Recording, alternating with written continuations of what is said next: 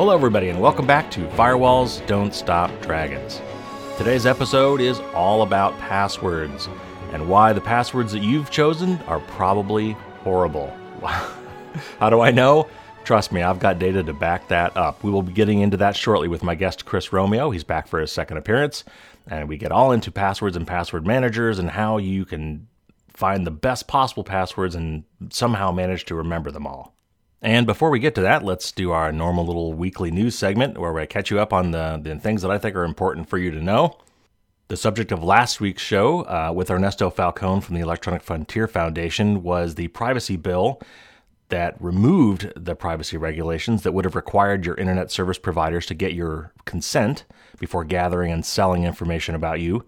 That has been signed by President Trump and is now the law of the land. So we talked about that at length last week. If you did not catch that episode, I highly recommend going back and checking it out.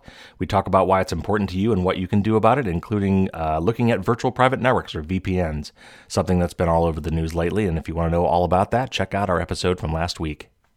Also in recent news, Google researchers have uncovered a pretty nasty Wi-Fi bug in the Broadcom Wi-Fi chips that are included in most smartphones.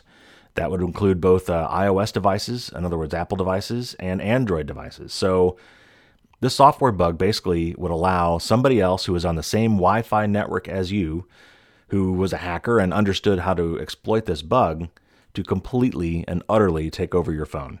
Now, we don't know that they knew about this bug yet. If we're lucky, we kind of found it before anybody else did. And got it fixed. So the fixes are out there. You need to make sure you get those fixes. But unfortunately, if you don't get it fixed, you're vulnerable. Now, you're only vulnerable, hopefully, as far as we could tell so far, if you happen to be on the same Wi-Fi network as a bad guy. So at your house, this probably is not a problem. When you're out and about and you're using your cellular data, shouldn't be a problem. But if you're at Starbucks or McDonald's or wherever you may be using a public Wi-Fi hotspot, if there's a bad guy on that network and he knows about this exploit, he could be using it to get up to some pretty bad stuff. Now, Apple and Google have already released fixes for these bugs, so please go update your phones, your smartphones, as soon as these fixes are available. Note that you'll be able to immediately do this on all Apple devices, but it may be days or maybe even weeks to update non-Google made smartphones. In other words, anything besides a Pixel. The Pixel is the Android phone that is made directly by Google, and they're publishing their security fixes right away to those phones. Unfortunately, for just about everybody else, you could be waiting quite a while, especially if you have an older device. So let me talk about that just for a minute. And I know that there's a lot of personal preference when it comes to choosing what type of phone you want to get, whether you want to go the Apple route or whether you want to go the Android route. Those are the two main ones that we have out there today. And there's a lot of good reasons to go both ways. And this is just one thing that I just want to put out there for you to consider, because that's what I'm here for. I'm here to talk to you about security and privacy. So the problem with Android phones, as opposed to Apple phones, at least when it comes to security, is that Android is a very fractured market. So Google makes their software available to phone manufacturers and cell phone service providers so that they can customize that software. The Android is the operating system. That's the software that basically runs the phone, just like Windows is the software that runs a PC, and Mac OS is the operating system that runs Apple computers. So Android is the operating system, and Google allows both the cell phone manufacturer as well as the various cellular service providers access to that software so that they can customize it. And of course, they love to do that, and they add all sorts of interesting features or things that they at least think are interesting. The problem with this, however, is that means that there's multiple layers of gatekeepers between you and those security fixes. So when Google comes out with a security fix and they send it to the cell phone manufacturer has to then incorporate that into their software. They have to retest all their software, approve it, make any changes they want to make, and then they make it available to the cellular service providers, who may go through the exact same process. All these things take time, and that's time that you are vulnerable. Unlike Apple phones, which Apple has decided since day one that they want complete and utter control over all of their devices. That has pros and that has cons. But one of the big pros in that scenario is that Apple can directly release immediately these sorts of security fixes to minimize the amount of time that you're vulnerable. So anyway, I know there's lots of great reasons to pick an Android phone, but since I'm focused on security and privacy, I just wanted to make sure that you understood that very important distinction between those two types of phones. Now, if you've got a Pixel phone, which is the new line of phones that are made by Google directly, Google is releasing that software to those immediately. You take out all these other middlemen. So if you are going to consider an Android phone, you might want to seriously consider getting a Pixel. And our final news story of the week, the password manager, the very popular password manager called LastPass, has fixed a very serious bug in their web browser plugin in the last week. So make sure that you go and update your plugin. Now, most browsers will update this actually automatically for you. So chances are you've already got the latest software and you're already protected. But just to make absolutely sure, go into your browser and find the list of add-ons, either Chrome or Firefox or whatever your browser may be. If you've got LastPass installed there as a browser plugin, find your list of plugins and make sure that you've got version 4.144 or higher. As long as you've got that, at least you have 4.144, you're in good shape. If not, then make sure you go and find and download the latest because it was kind of a nasty bug. Now, the bug was actually very clever, and it's probably likely that it was not being exploited by hackers. The Google researcher that found this was, well, he's a really smart guy, and has been helping LastPass, among others, to vet their programs and find these sorts of bugs and get them fixed.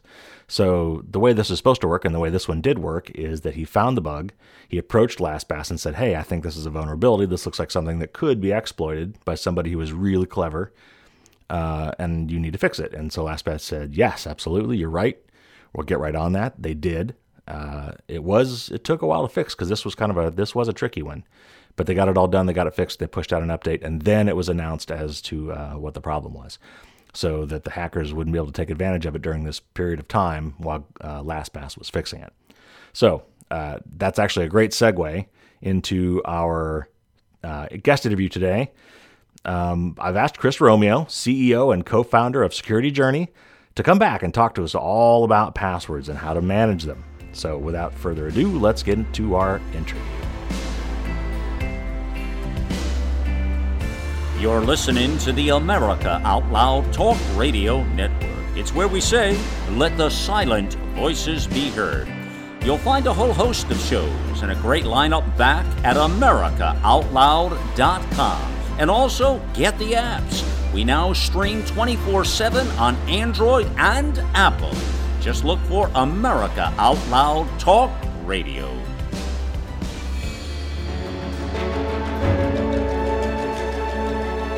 Okay, everybody, and back for his second appearance on the show is Chris Romeo. He's the CEO and co-founder of Security Journey. Chris's company offers comprehensive, user-friendly, and affordable security training for both large and small businesses. Welcome, Chris. Hey, thank you. I'm glad to be back for my second visit here. Not only were you the first guest, you're the first one to come back again. I very much appreciate that. I'm very honored at this point. Good, you should be. Okay, so this is the password episode. We're going to talk everything password, and I commonly refer to passwords as the bane of our digital existence. Everybody hates them, and yet we have to have them. So just how did we get to this place? Why is it that we have to use passwords? Why is that the best we can come up with today? Oh, we got to keep the bad people from being able to get into our systems, and we have to provide some type of security mechanism that allows us to say, okay, hey, Amazon, hey, PayPal, whoever else I'm talking to, I'm Chris Romeo, and this is how I can prove that I am who I am. Sure. So is there, so one of the things that, we have today that we maybe didn't have in the past is fingerprint readers and cameras where, so some people are thinking, oh, that's the solution, right? All of a sudden, I don't have to remember all this crap anymore. I can just look at my computer or put my fingerprint on something and now I'm done. Certainly, I can't forget that. I can't lose it. That we call that biometric, right? Because it's something that you are. Usually when you're talking about proving to somebody who you are, it's something you have, something you know, or something you are. Those are the kind of things we talk about, right? So password being something new biometrics, your fingerprint, your iris scan, your face, whatever, that's something you are. We have that capability now. What's your take on that? Is that something that we can replace passwords with? I don't actually think so. So I'm not a big fan of the use of biometrics. We've seen biometrics like fingerprint readers and things integrated into laptops probably starting 10, 15 years ago, and they never really caught on. The new iPhones over the last couple of years have the fingerprint reader. I use that for convenience, not for security purposes. Right. It's really not. It's not enhancing my overall approach to security. So I think the challenge that we have with biometrics is, say you use a retina scanner, something that's going to scan my eyeball to prove that I'm Chris Romeo. Mm-hmm. What happens if somebody is somehow able to get the digital representation of my eyeball from the database that the system is checking against? I can't pull my eyeballs out, and I'm going to change my eyeballs like every 30 days. Right? So you can't change. So I think those things can be enhancements. You've seen the DoD, for example, use all kinds of Department of Defense here in the United States, use all kinds of different biometric style hand readers, fingerprint scanners, retina scanners in the eyeballs to enhance super high-level physical security things. But for the average everyday user, I just don't see it. Yeah, and there have been some very clever hacks that allow people to fool these systems, especially some of, probably the simpler, cheaper systems that are built into our smartphones. And some of these things, they're not what the NSA would spend on for those kind of sensors. So I've seen some of the facial recognition stuff get fooled just by a picture, for example. Yeah. There were some people that lifted fingerprints off of something and did some clever way to reproduce, fake fingerprints.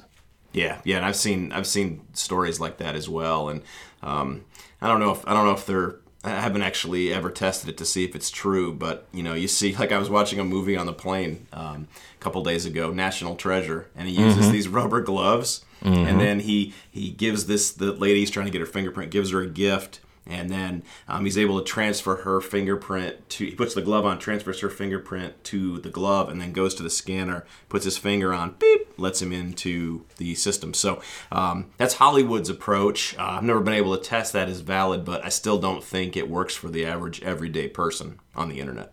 And and we've all seen the spy movies, right? So if you want to get completely gruesome, these things are just physical parts of your body. They can be removed. I've seen the classic spy novel where the guy cuts off the guy's finger or pulls his eyeball. I know that's gross, but in reality, if that's what they're scanning, you could do that. I mean, well, the higher, more expensive devices that do this have things like heat sensors and everything. So you technically couldn't cut if you cut somebody's finger off, you'd have to warm it up at a certain temperature to make it work. But they've got some protections. But the thing is, you can't afford to, nor should you put that level of protection on your laptop or on your phone. If you're the type of person that you're the CEO of a big company, you need a whole program wrapped around how you protect your information, your accounts, those things. And many of the things we'll talk about over the rest of this time will be things that you can enhance your secure lifestyle. But if you're somebody who's already going to get a lot of attention, there's some other things you got to do. Well, and the other thing I like to bring up when we talk about biometrics is because you really can't change it, or at least not without disfiguring yourself, there's really no anonymity anymore, right? Because, once somebody knows that fingerprint is Kerry Parker or Chris Romeo, whenever it's used, they know exactly who you are. There's no chance of hiding behind, I love fishing 125 or, some sort of a pseudonym, right? At that point, you can't hide. Yeah, I just, the thought of databases, like even the database that Apple has of fingerprint information. I mean, that should scare us to some degree because that's a private institution. This is a company. It's one thing. So I have the TSA pre-check thing, and part of what I had to do to be able to get that was I had to do fingerprints, and they digitally sent them over. So now I've officially been fingerprinted. I'm in the system, even though I didn't commit a crime or anything. Right. So now that's information that's in the law enforcement's database, but Apple already had that information. Like Apple didn't have to get me to go to an appointment and do my fingerprints.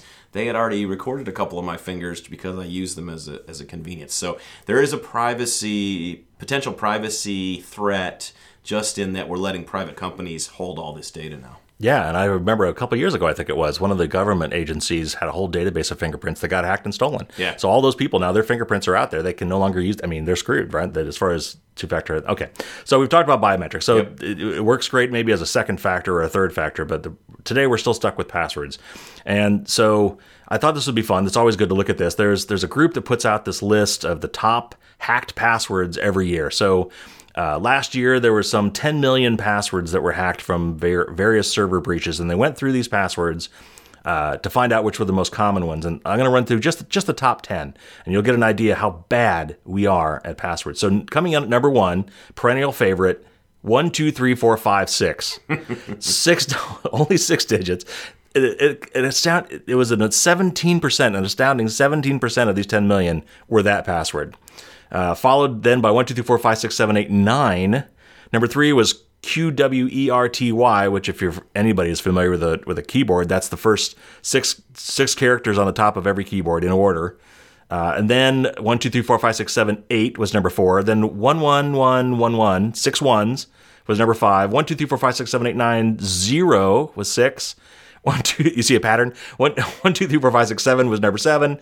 Coming in at number 8, of course, was password, just password, not even 0 for the O, just password. Number 9 was 1, 2, 3, 1, 2, 3. And getting very clever, number 10 was 9, 8, 7, 6, 5, 4, 3, 2, 1.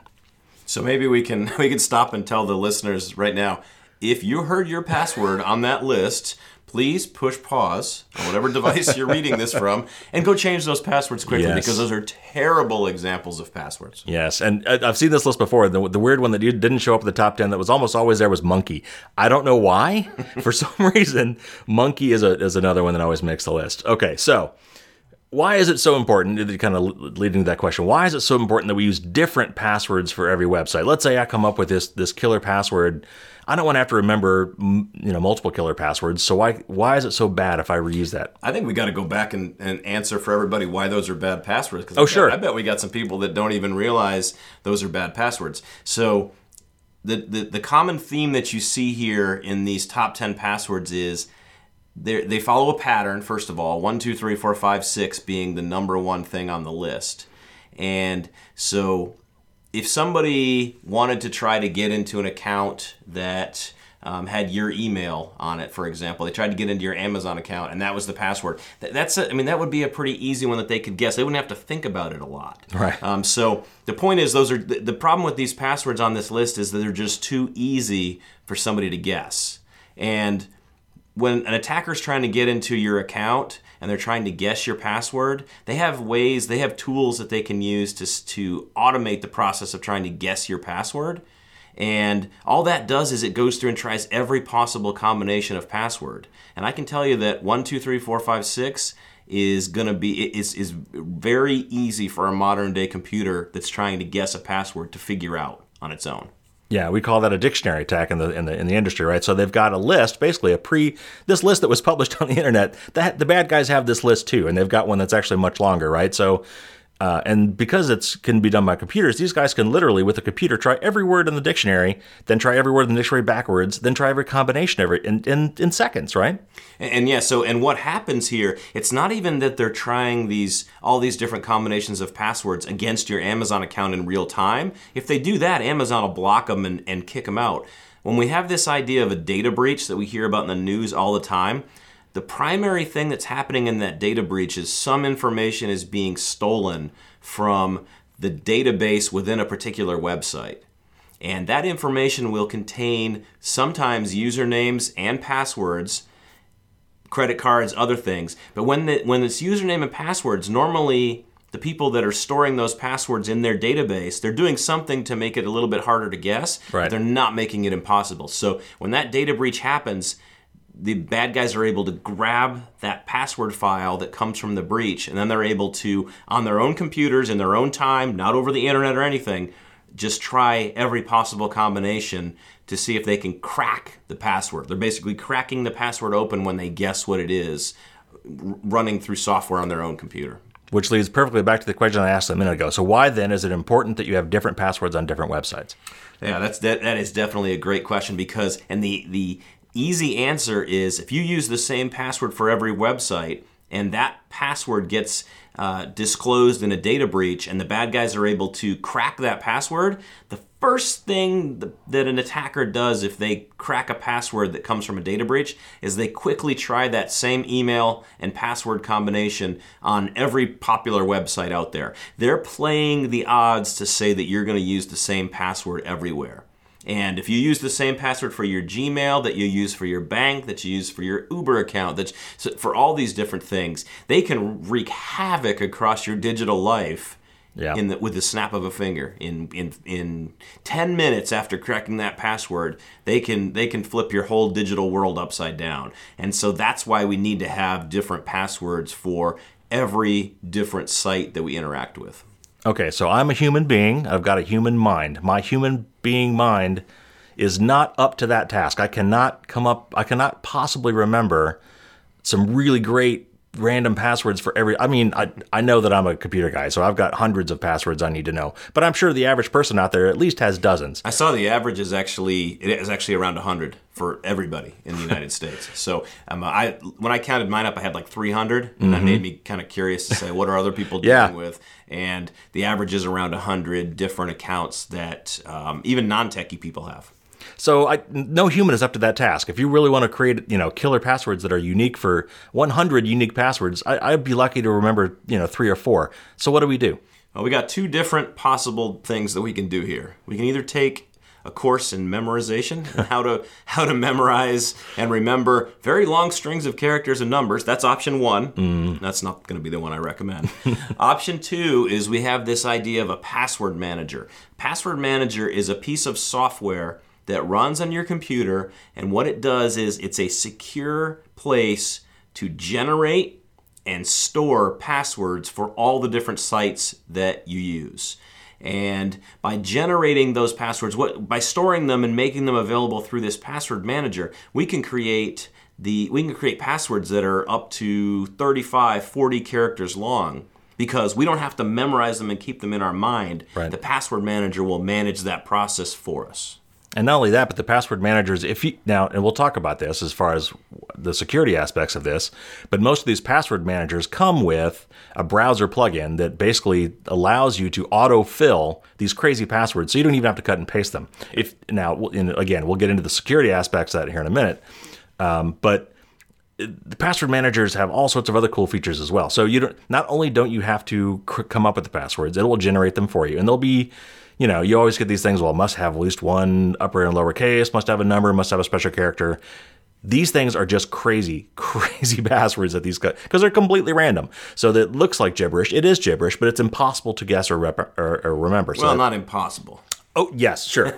With an infinite amount of time, somebody would be able to crack even those stronger passwords. It just makes it really, really hard with the modern day computing that we have. Right. Just to give you an example. So, and I covered this a little bit in the book. If you take all the special characters, upper and lower case and numbers, that's about 100 different possible characters. So, if you were to create a 12-character password, it's estimated that a supercomputer would still take almost 2 centuries to try every possible combination. Now, of course, statistically, they would only have to go half that far, but we're not going to get into probability. The point is, you need to be looking at least 12 characters. What is your recommendation? So if you're using a password manager, the sky's the limit. From as far as password length. I am a big fan in 30-character, 40-character passwords when I don't have to memorize and remember them. I think it's still important if you have a password that's not going to be tracked in a password manager. I think 12 characters, if you can remember that many. And there's some different things that we can do to help us create passwords that are more memorable. And even the password managers provide us some advice about how to do that. All right. Excellent. Okay. How many websites do you actually run into? Because I've hit this problem where websites actually limit the number of characters you can use. So actually, how many times have you had a problem trying to find with websites that actually won't accept a password that large? I don't do business with people. If a website tells me that they have an 8-character password, that tells me that they don't know anything about security and they're not keeping any of my data inside of their databases or anything. I'll just walk away and say, no, thank you. That's a good point. So password managers, I like password managers as well because they also come with some really other cool features. beyond just autofilling in the browser, so you don't have to even bother to cut and paste it.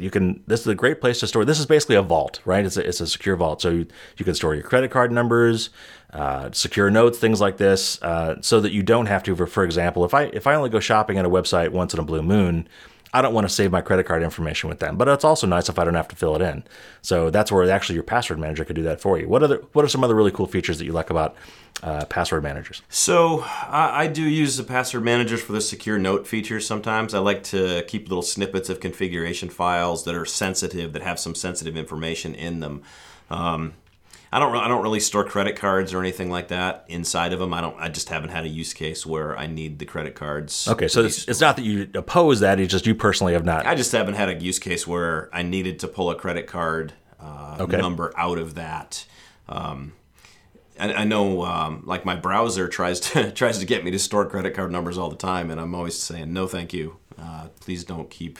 And then that's another kind of thing we can explore here, is that some of the browsers actually have these password managers built into them, but it's not going to be at the same grade of security that the programs that we're talking about here. So pretty much every modern browser will say, hey, do you want to store this password? My answer to the modern browser is no, because I just want to separate the security of my passwords from the software that makes up the browser into two separate entities, so that if the browser has a problem, it still doesn't mean that it can unlock and get to all of my important passwords. That is an absolutely excellent point, and I'm glad you brought that up. I used to recommend people actually turn that feature off, so it'll just stop asking you.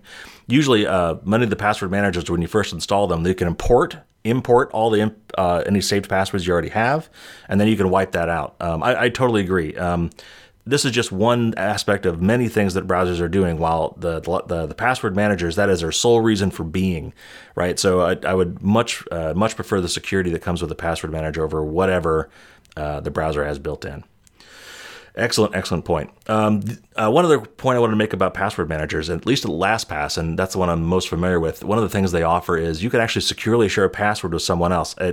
I'm sure the technology behind this is interesting. They don't expose the password, but let's say your mother wants you to be able to get into her bank account from time to time.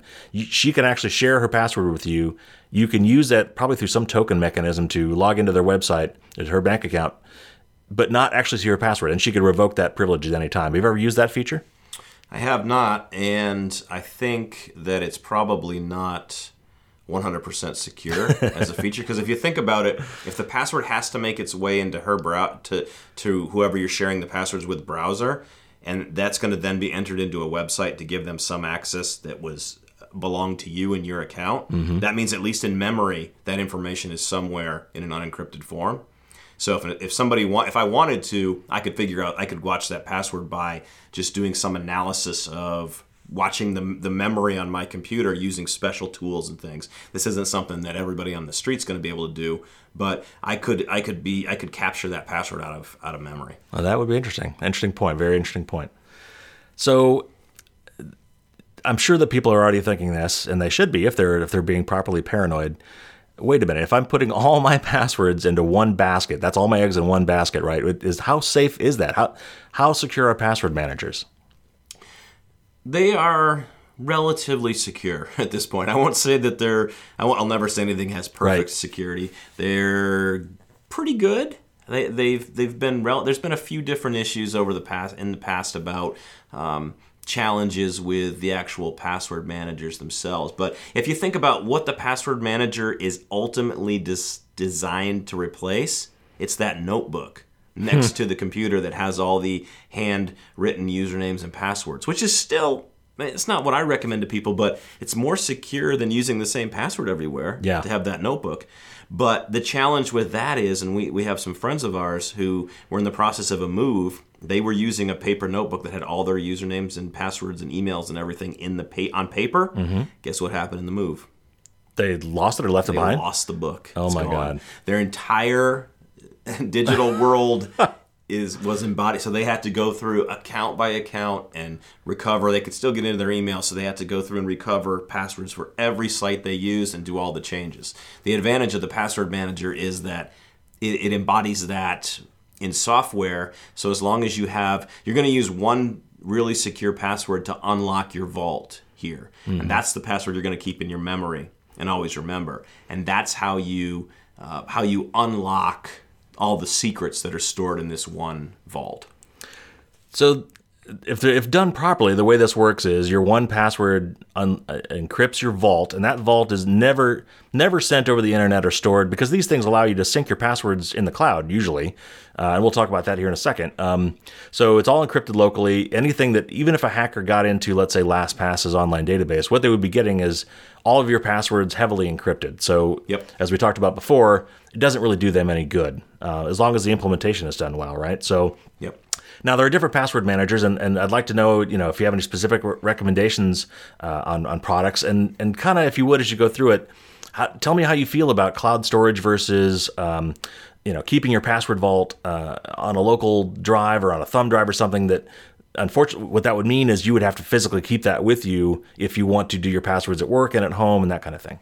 So let's explore that cloud versus local issue, because that's going to have ramifications for me in each of the different password managers that we talk about. So I've kind of got two answers, okay? I have, what do I do as someone who's been in the world of security for 20 years, and what am I okay with people in my family doing? Right. So the issue of cloud storage versus local is, where are the passwords and who could potentially access them in a worst case scenario? So for me, as a 20-year security person, I don't like the idea of having my password stored in somebody else's cloud storage space that I don't have control of. I'm a bit of a control freak when it comes to how I secure my own information, my own systems. So I want to have just a local copy. Now, I do use synchronization, an out-of-band synchronization service from the provider of the password manager, meaning I use a Dropbox-like syncing service that keeps the encrypted files up to date across multiple computers, so I can still share passwords that my password manager. I can have the same password manager on two different computers, and it can share and update its local database without having to store that information in the cloud.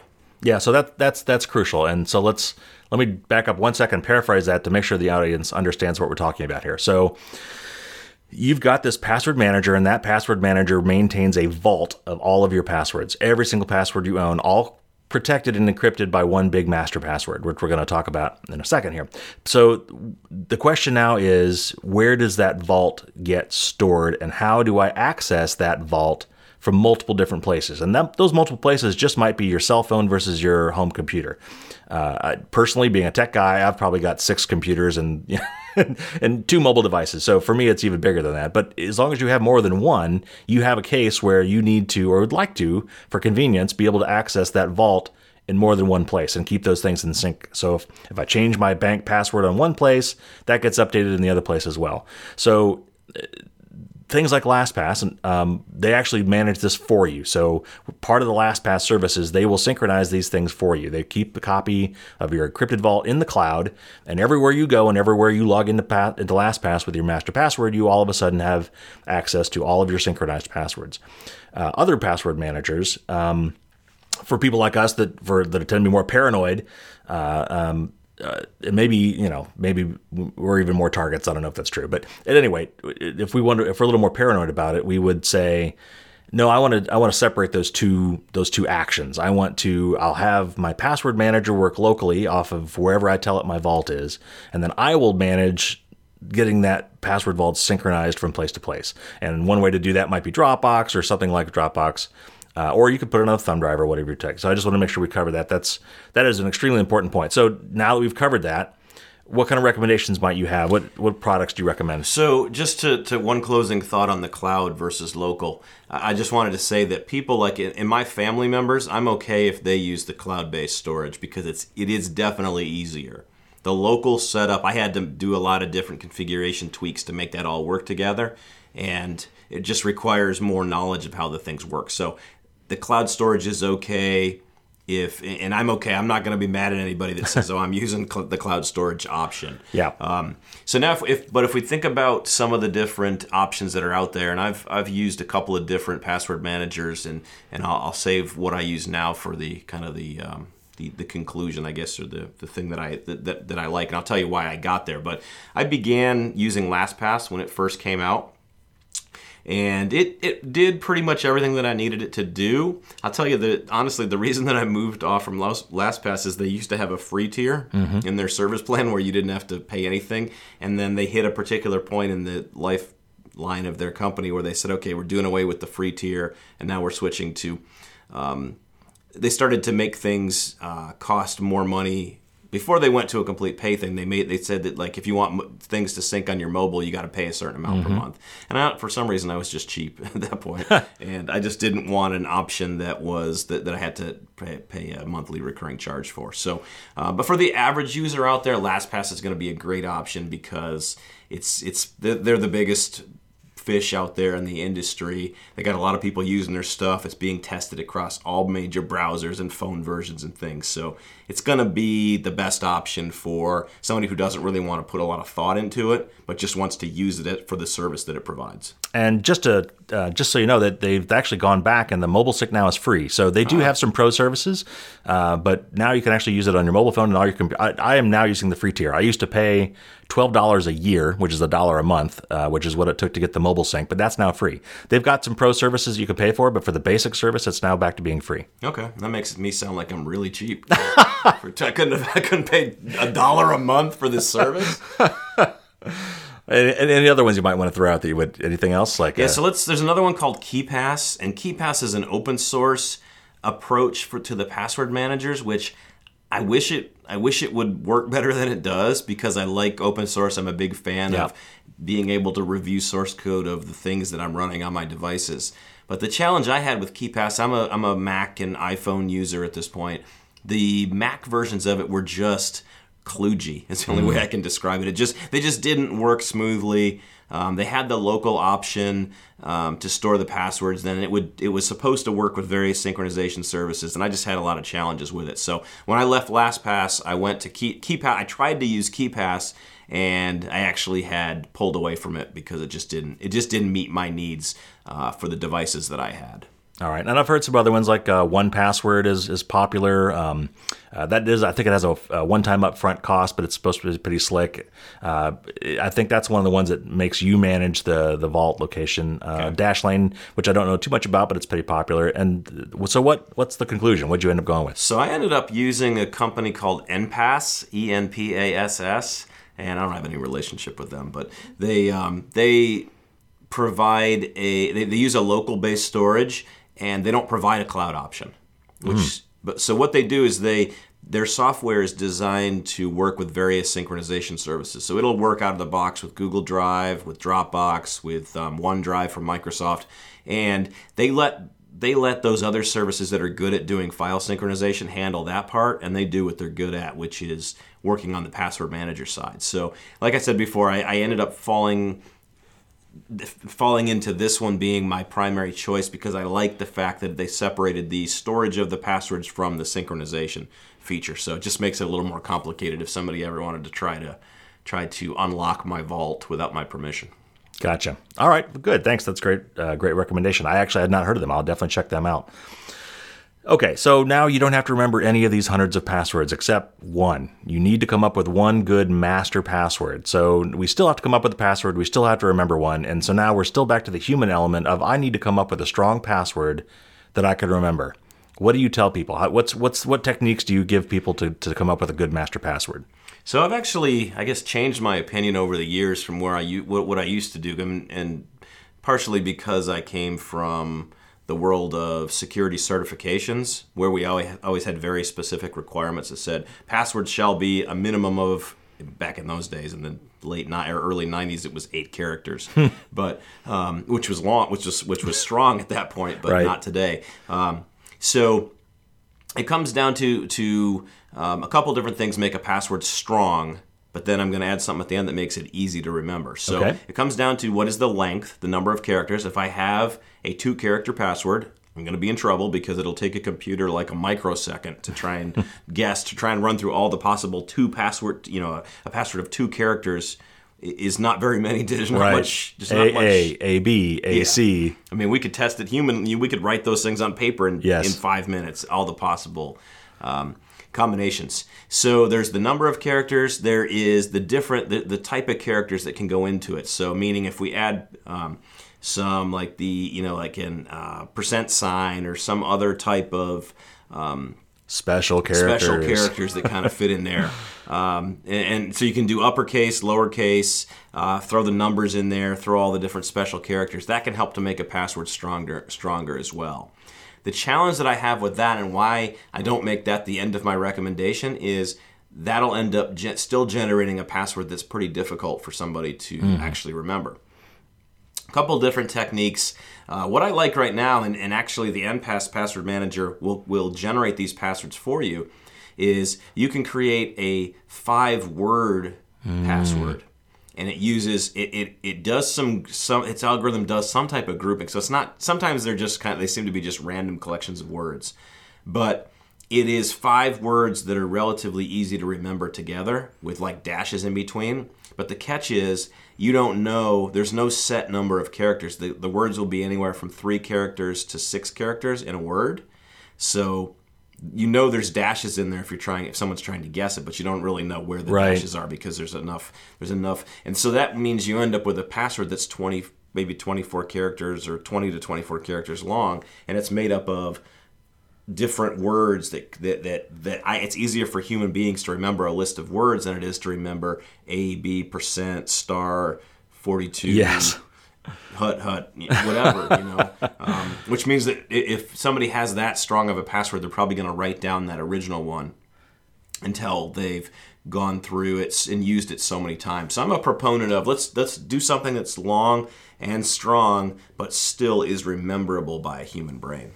Yeah, so if you're a geek like us, this is the classic XKCD horse battery staple something or other one, right? Where if you don't know what that is, just Google XKCD and horse battery staple, you'll get it. The other way I've seen this done a lot of times is what's called diceware, and that is where they give you this long list of words and you roll dice to pick the words. Same kind of thing that NPass does for you. Yep. The idea being that you could, if you want to pick 4 words, common English words that you can remember, it's a lot easier.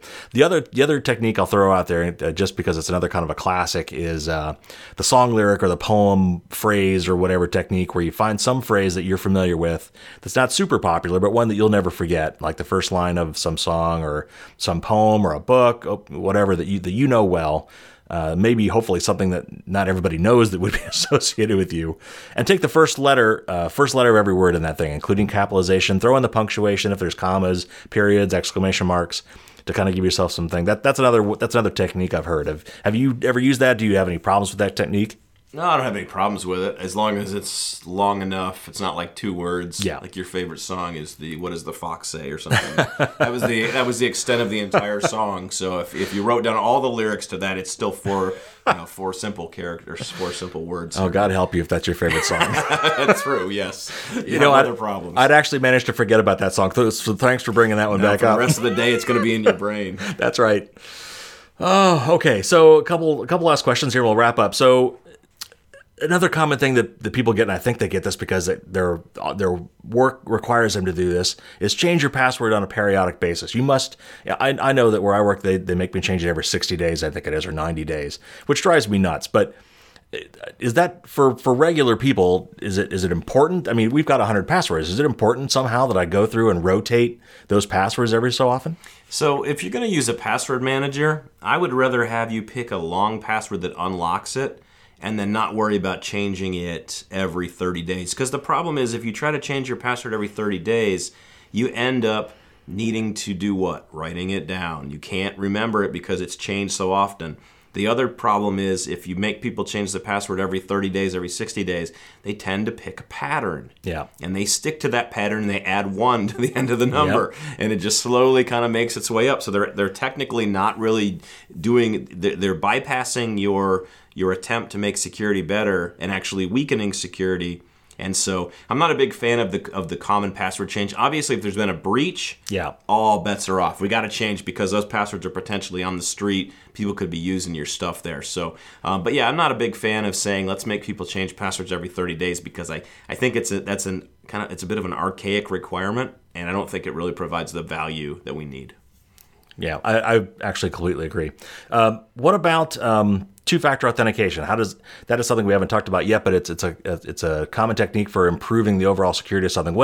I think we've talked about this before, but for the benefit of the audience, what is two-factor authentication, and how does it help make us more secure? Okay, so two-factor authentication, what that means is we're going to provide a couple of different parameters to help prove who we are. It's something that we know, okay? That's our password. That's something we can keep stored in our memory. It's something that we are. That's where the biometrics come in. It could be a fingerprint, could be some other type of scan. Something that you know, something that you are, and something that you have. Okay, the third one is something that you have, like a mobile phone. And so the idea is we want to combine two out of these three. That's what makes it a two-factor. Two out of these three things together to cause it. So when I go to log into a particular website, I'm going to give them my username and password, but then they're going to send a text message to my cell phone, which I've already proven that's my phone number, and I've received a message and relayed to confirm that is in fact actually my phone. I'm going to give them the code back that they sent me to my mobile phone, and then I've given them my password, that's one factor, and the code that they sent to my mobile phone, that's the second factor, and that just gives us better assurance that it's actually me on the other end.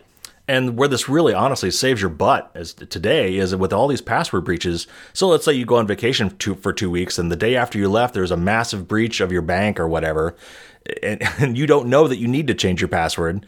But if you have two-factor authentication, that means the bad guys, even if they figure out your password, they still have to get the second factor as well before they can get access to your account. So that's where that really saves your butt is where if someone does guess your password somehow, then they still don't have your cell phone, right? And so they still can't get into your account. So that's one reason I love two-factor authentication.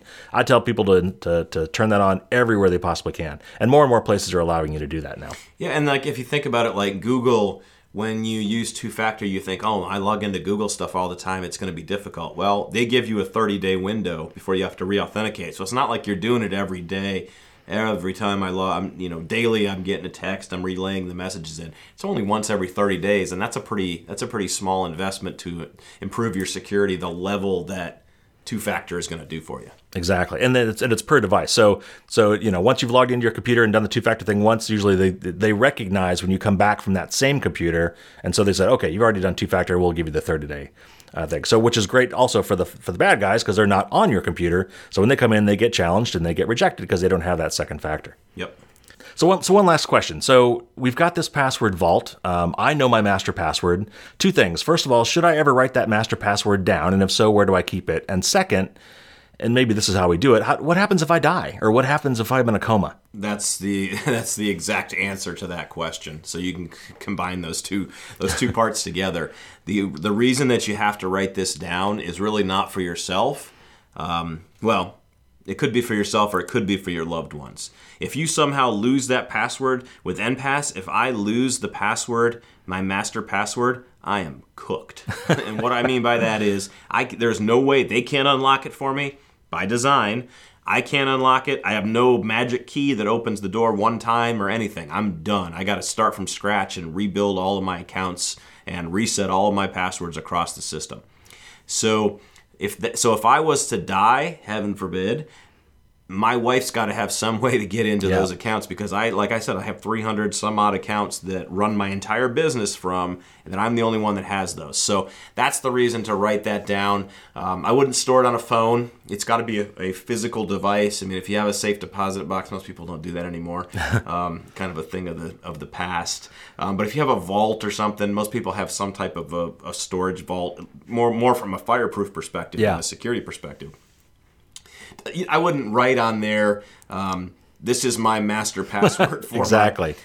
Communicate with the people via voice in real life, the people that would have to use this password in the event of something happening to you, and then put it somewhere. You can even disguise it to some degree. Right. I mean, you can write on the top of a page, this is don't write this is my last will and testament because it might not be interpreted correctly. But you could write like my favorite sport is hockey. You could write a little bio, and then 2 lines below you could write my favorite team is the something. You could make up some name or something, and combine it, and then hit period, have a period, and then put some other sentence after it, and then that the master password is going to be some combination of that. But the idea here is that you want to be able to assist in case some tragedy were to happen. Yep.